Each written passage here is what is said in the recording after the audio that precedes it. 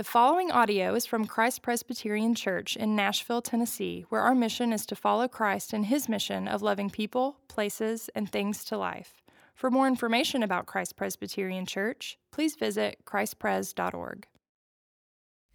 This morning's scripture reading is from Acts 15, verses 1 through 11. But some men came down from Judea and were teaching the brothers, "Unless you are circumcised according to the custom of Moses, you cannot be saved." And after Paul and Barnabas had no small dissension and debate with them, Paul and Barnabas and some of the others were appointed to go up to Jerusalem to the apostles and the elders about this question. So, being sent on their way by the church, they passed through both Phoenicia and Samaria, describing in detail the conversion of the Gentiles, and brought great joy to all the brothers.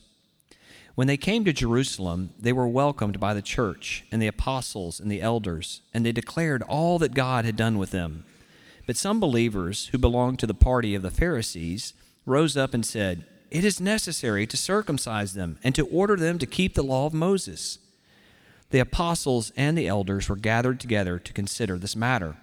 And after there had been much debate, Peter stood up and said to them, "Brothers, you know that in the early days God made a choice among you, that by my mouth the Gentiles should hear the word of the gospel and believe.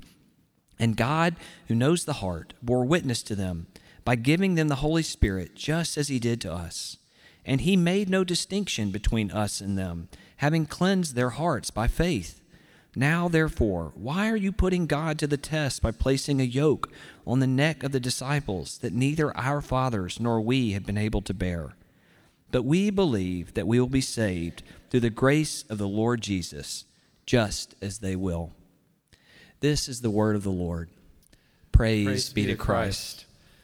Well, good morning, everybody. First, I don't see Andy will sing out there, but if you are out there, Andy, very grateful for you leading us in worship today. And you know you live in Nashville when a celebrated artist leads you in worship, and part of how he does that is he chooses a couple of songs written by other Nashville artists to lead people in worship. We sang one from Keith Getty, who lives in Green Hills, and Taylor Linhart, who is one of the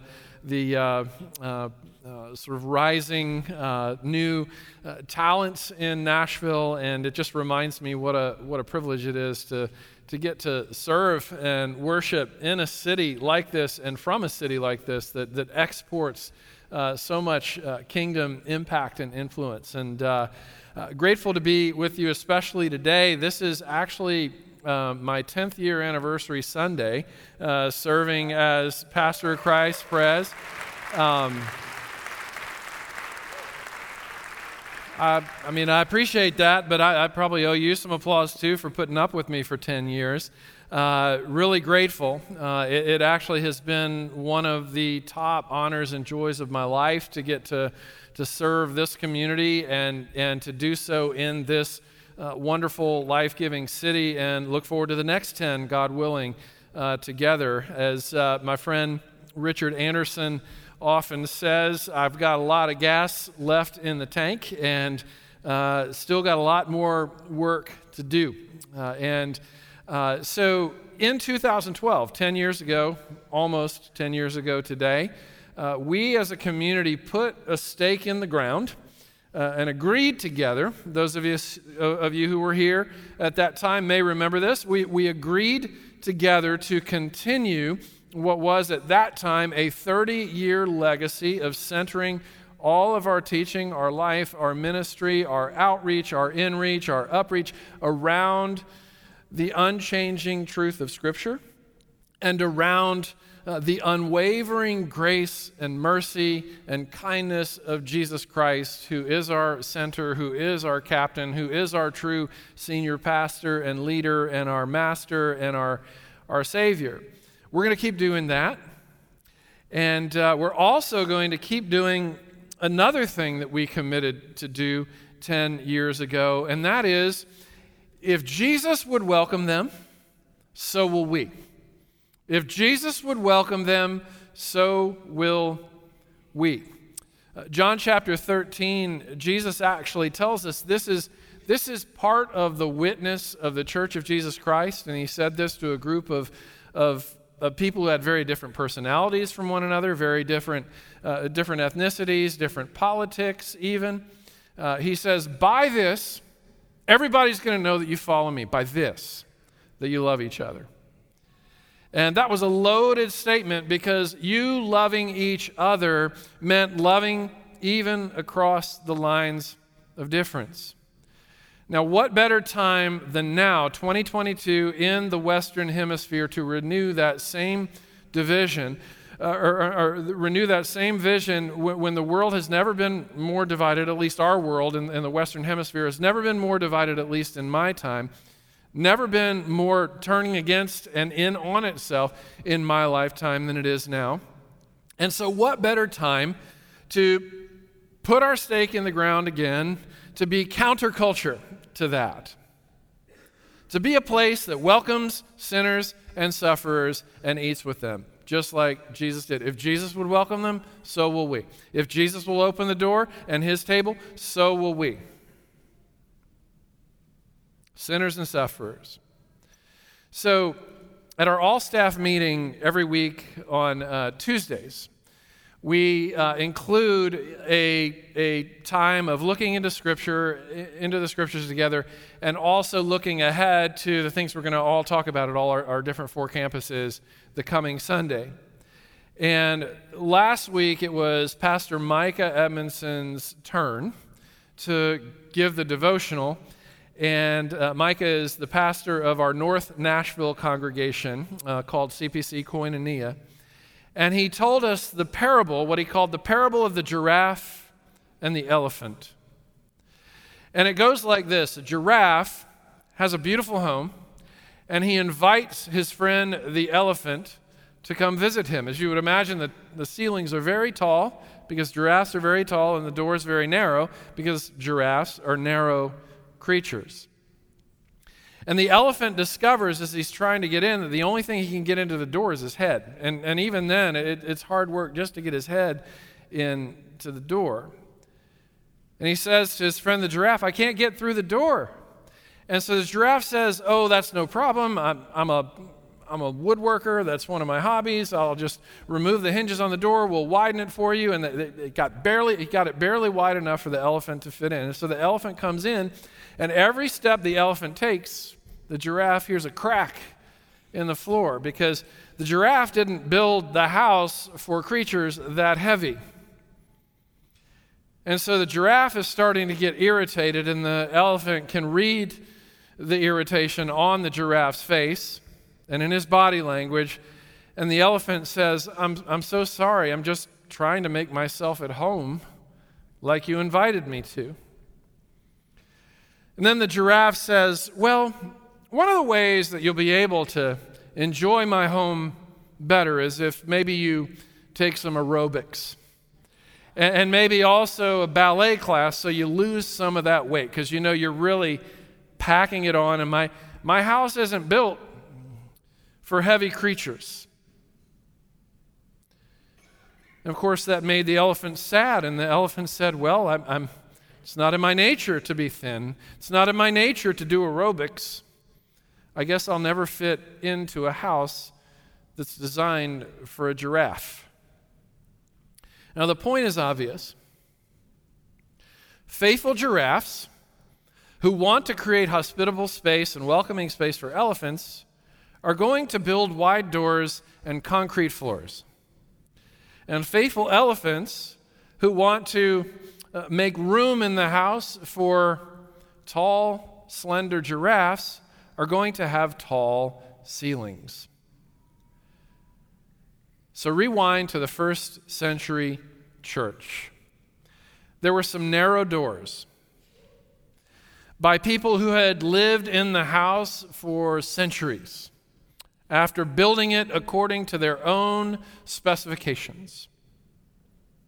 And there'd been no renovations, no updates, no real thinking about outsiders, except that outsiders are welcome to come in as long as they become like us. And if they become like us, then we can all live in this house together. They called it the temple. And so these narrow doors express themselves in a few ways: behavioral, cultural, and or both. And so what I want to do is go through both of those ways that we create doors. Sometimes not even realizing we're creating doors that are too narrow for those that Jesus would welcome in. We'll talk first about behavioral judgments that we tend to make, and then cultural judgments we can tend to make, the end of judgment, and then the judge who bore our judgment. So let's start with behavioral judgment. Notice the repeat use of the word party.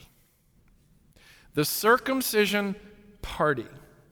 The party of the Pharisees. There's a certain spirit happening here that you could call the party spirit. And it comes out this way. Out of the heart, the mouth speaks. And so someone from the circumcision party says this: unless you're circumcised, according to the law of Moses, you can't be saved. You can't be part of the family of God. You can't eat around our table unless you get circumcised according to the law of Moses. Now if there was ever a super circumcised person, it was a man called Saul of Tarsus, who would later become the Apostle Paul. You can read all about that in Acts chapter 9. He and his good, loyal, faithful, kind-hearted, encouraging friend Barnabas took issue with that statement. And they took it to the highest court, the leaders at the church in Jerusalem. And that church at the time was being led by James, who was the half-brother of Jesus, and the Apostle Peter, who followed Jesus as one of the 12 disciples for 3 solid years, was also in leadership there. And it says that the party of the Pharisees, when Paul and Barnabas arrive to seek a judgment on this statement that they thought was foolish, unless you're circumcised, you can't be saved, the party of the Pharisees rise up and double down. That's what the party spirit does when it feels threatened. It rises up and it doubles down. And here's what they say: it's necessary to circumcise them and to order them to keep the law of Moses. Now, how many of you have been ordered into love for Jesus Christ? How many of you have been demanded into glad, joyful surrender? I've been at this a long time. I'm still waiting to meet those people. You know, they say, remember, the party spirit says it's necessary to circumcise them and to order them to keep the law of Moses. Who is them? It's the Gentiles. So ever since Pentecost, which took place in chapter 2, there's been this influx into the church, which once was comprised of people from one nation, one ethnicity, one way of thinking, one culture, one people with one history. And all of a sudden, all of these Gentiles from different nations and languages and cultures and diets, eating habits, etc., there's an influx into the church. But to the old guard, to those with the party spirit, this influx felt like an invasion. What are we going to do with all these elephants? They're cracking our floors. They're requiring us, their very presence is requiring us to renovate the entry point to our house, as if it was ever their house.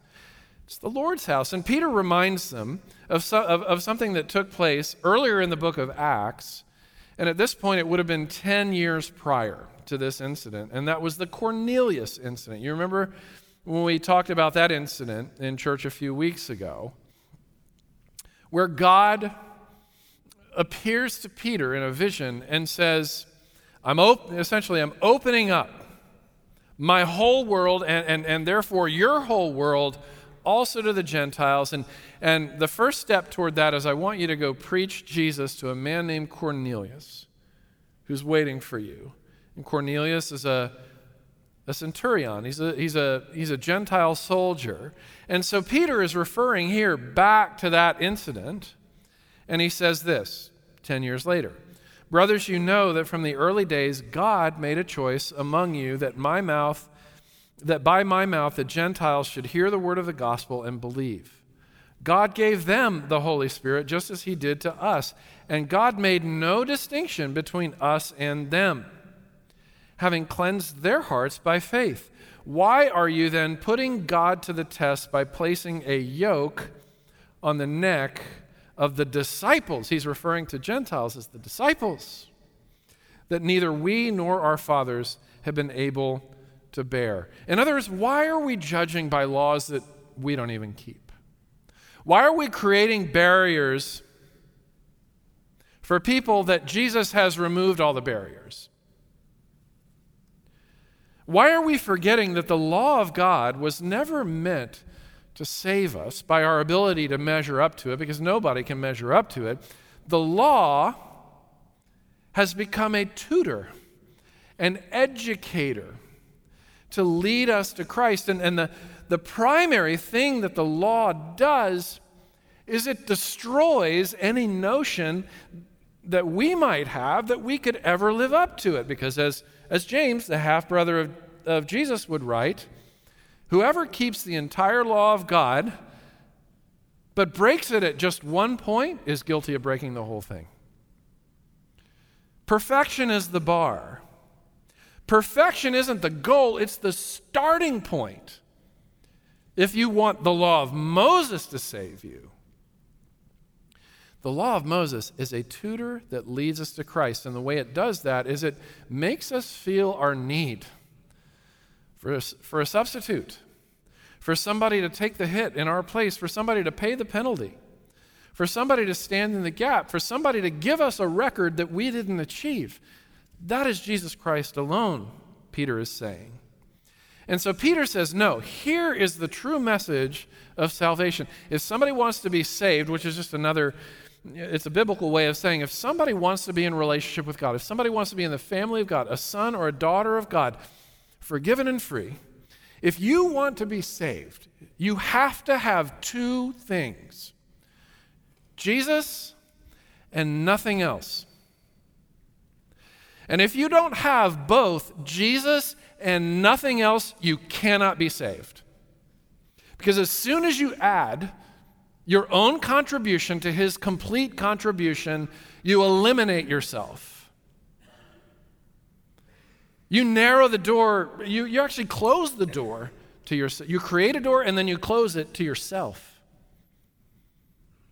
Jesus and nothing else is what gets you in. We're all susceptible to drawing these boundaries, aren't we?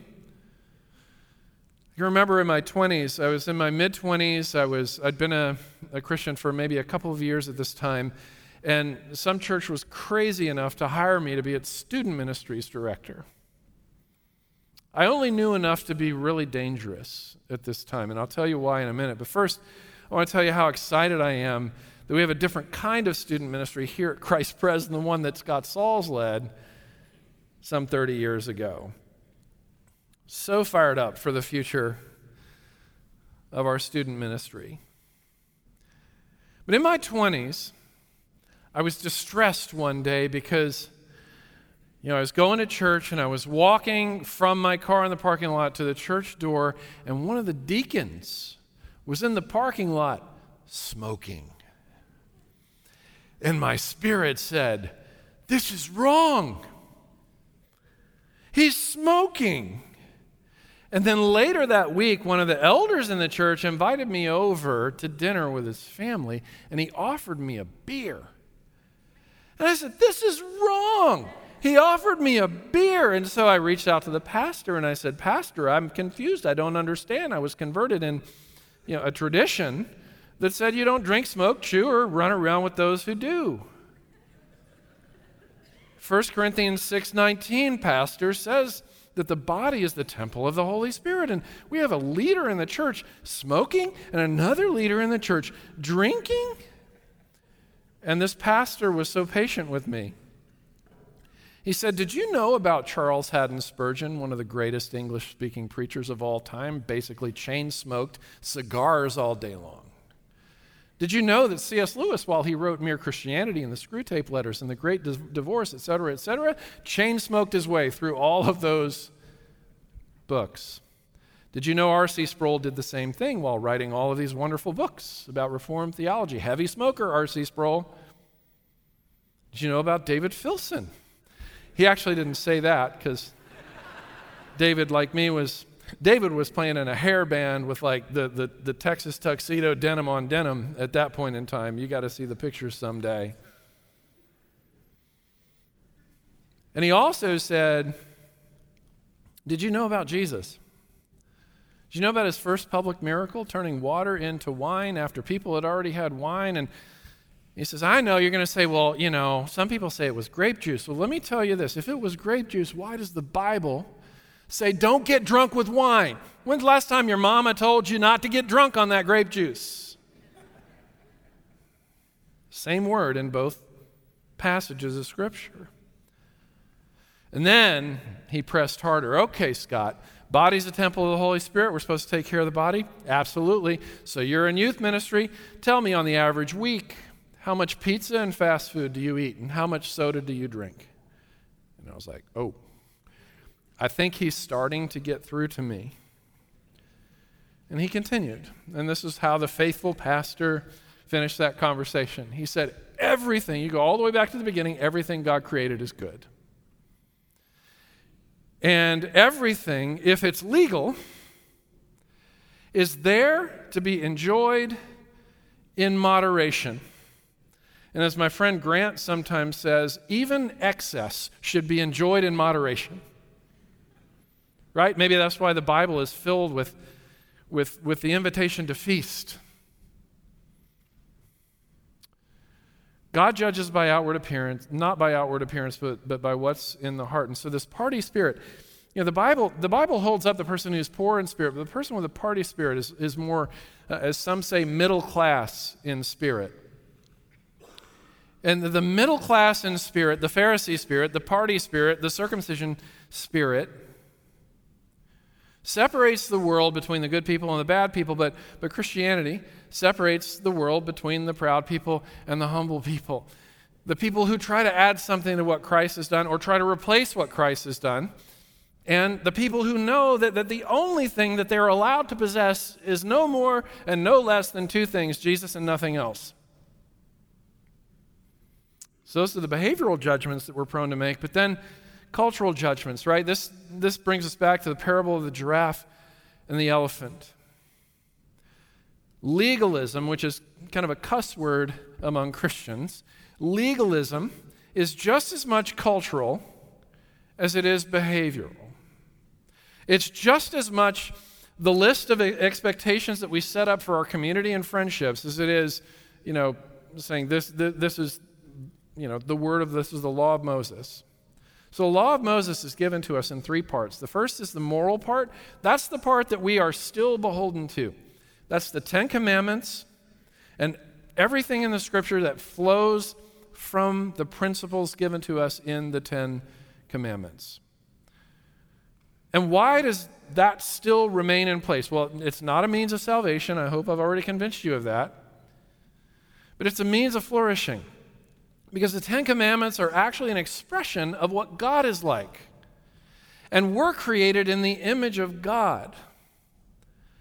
So in the same way that a car can only run on gasoline, a human being can only run and flourish in a healthy, sustainable way on the Word of God. That's why Jesus referred to the Scriptures as his own food and drink.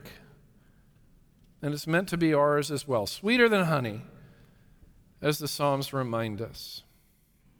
So there's the moral law, but then this was where the party people wanted the Gentiles to get in line.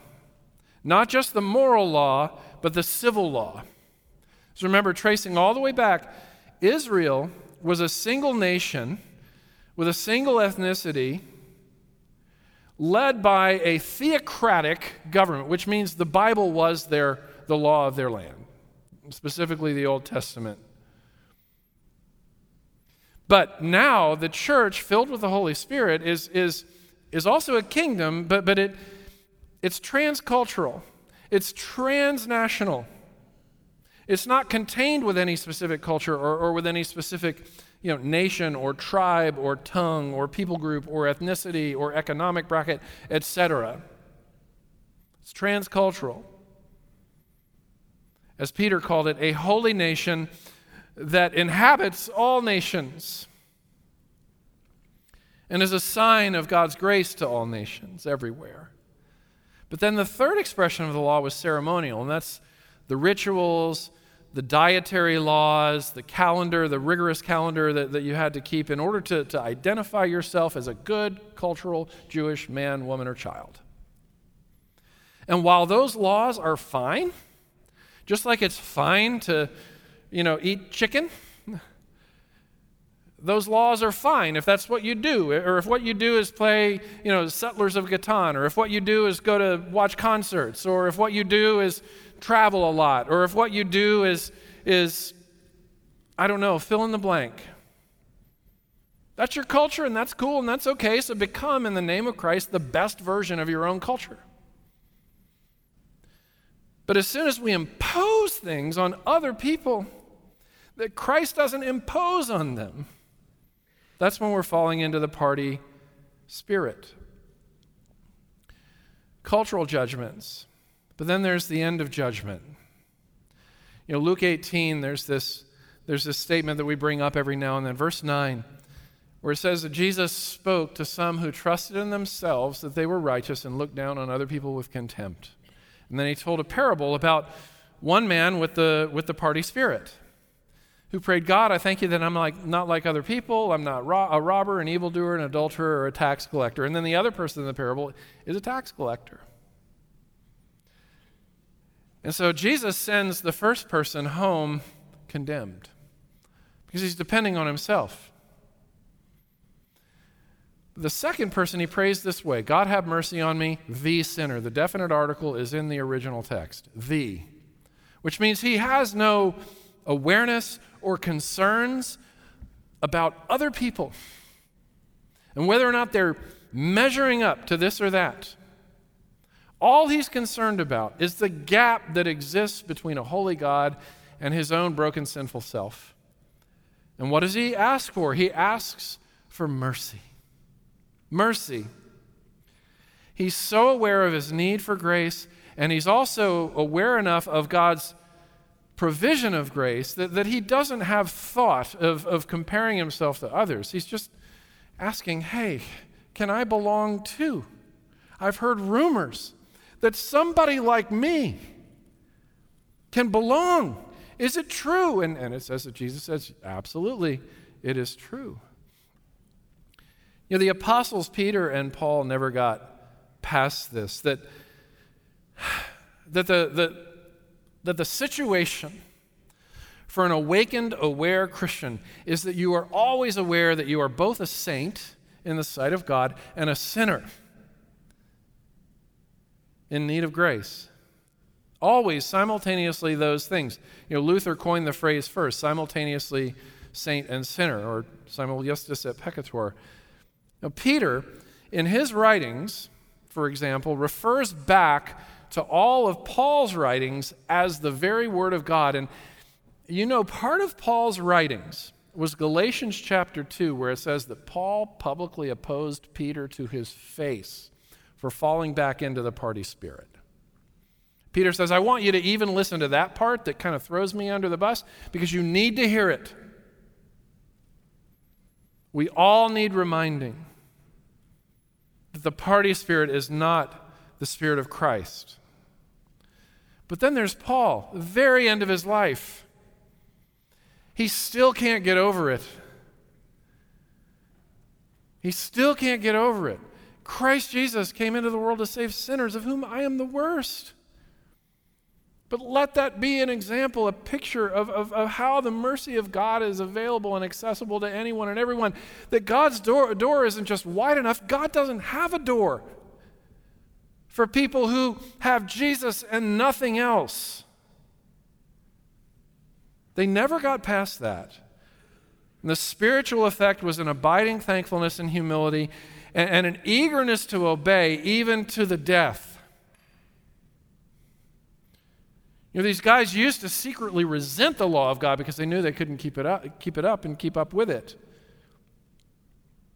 But now that they had been freed from their imperfect, broken past, now that their judgment day has been moved from their future to the past when Christ took care of their judgment on the cross in their place, now that they're in that position, the moral law of God, things like the Ten Commandments and stuff that proceeds from it, becomes a want to, not a have to. It becomes something that motivates instead of something that you fear, or something that you dread, or something that you avoid.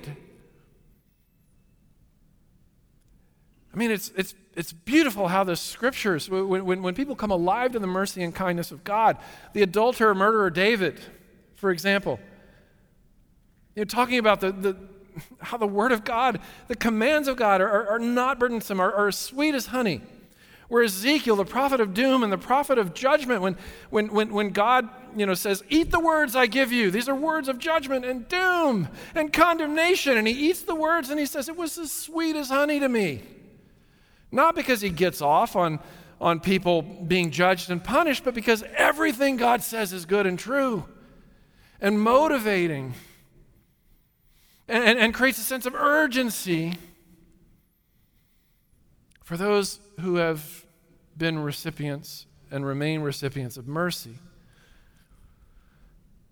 Their self-understanding is that they are unfinished, damaged, poor, needy, and beloved. Listen to what Henry Nouwen says. Every time you feel hurt, offended, or rejected, you have to dare to say to yourself, these feelings, strong as they may be, are not telling me the truth about myself. The truth, even though I cannot feel it right now, is that I am the chosen child of God, precious in God's eyes, called the beloved from all eternity, and held safe in an everlasting embrace. If you believe that all you need is Jesus and nothing else, that's true of you as well. You are the beloved. When you feel dirty, when you feel clean, when you just committed something that you never thought you had the capability of committing, or after you've had your best, most admirable, laudable, award-worthy day of being good. It's all the same. You meet Jesus on the ground, and he proposes marriage to you down there. And then he says, let's eat and drink. The social effect for Paul and Barnabas is notable as well. It says when they journeyed on the way to Jerusalem, after essentially they were told that people like the Samaritans can't be saved unless they're circumcised, it says they passed right through Samaria.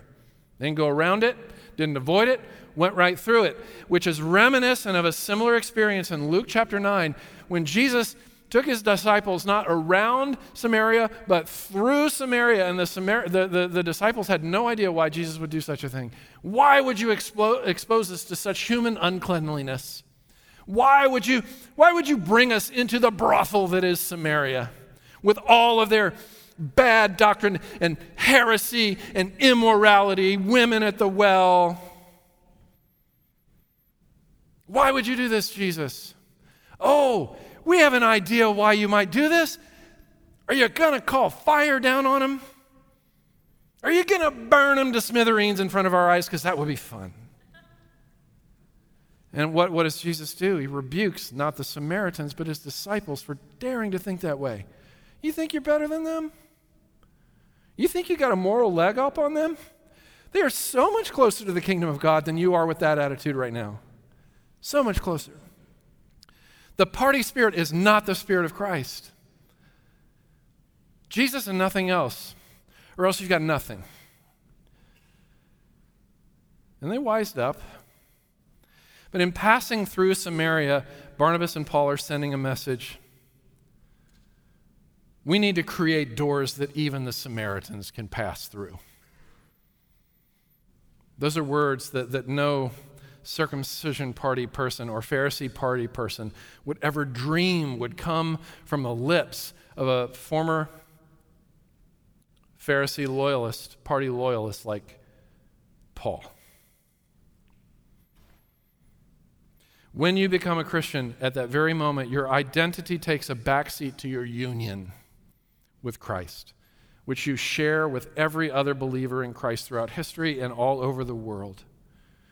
It means that you are now and forever more Christian than you are Calvinist or Wesleyan. You are more Christian than you are your political party or your career path or your social status. You are more Christian than you are your marital status or your financial status. You are more Christian than you are your Enneagram number or your last name. You're more Christian than you are where you went to school or where you're going to school, the awards you've won or the awards you never won. You're more Christian than any of those things. As summarized by verse 19, Paul and Barnabas again, or Peter, we should not make it difficult for the other to turn to God. We should not get in the way with our stupid rules and our stupid parties. We should not get in the way. Finally, why? Because of the judge who bore our judgment. Who can be saved? Who can belong? I've already told you, Jesus and nothing else. That's what you've got to have. Here's how Jesus framed that. He says, come. Not to a list of rules, not to a particular culture or way of doing things. He says, come to me, all you who are weary, and I will give you rest. Take my yoke, there's that word again, my yoke upon you and learn from me, for I'm gentle and humble in heart, and you will find rest for your souls. For my yoke, there it is again, is easy, and my burden is light. This table says so much along those lines because it is open to everyone who believes. There are no doors here except the ones we create for ourselves. In the gospel, there's this hopeful promise from Jesus. In my Father's house, there are many rooms, and I go to prepare a place for you. I go not to make the door wider, but to eliminate the door for all those who have Jesus and nothing else. And in the meantime, we have the local church as a sign of that home, of that room that he prepares for all of us. What is membership in a local church? It's this: joining your imperfect self to many other imperfect selves to form an imperfect community that through Jesus embarks on a journey toward a better, more life-giving, and ultimately perfect, flourishing future together under Christ. You realize in one sentence I used the word imperfect 3 times to make a point. We are unfinished, we are damaged, we are a hot mess, and we are beloved. And nothing can change that for those who have Jesus and nothing else. The Lord's Supper is a foretaste of the great supper.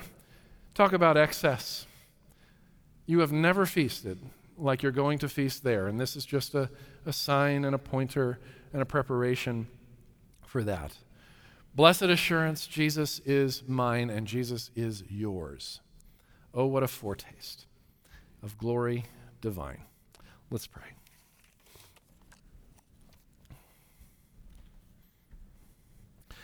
Lord, thank you that you, as you talk about this narrow path, even as you talk about the narrow path that leads to Christ, almost in the same breath, sometimes you talk about the broad embrace and the elimination of doors and dividing walls. And we thank you, Lord, for that place that you prepare for us, which is the ultimate invitation and the ultimate welcome, the ultimate belonging is to belong with you, Lord. We're so grateful that all we have to have is Jesus and nothing else. Strengthen us in those realities, even as we receive your bread and your cup now, the body and the blood of Christ. And we pray in Jesus' name. Amen.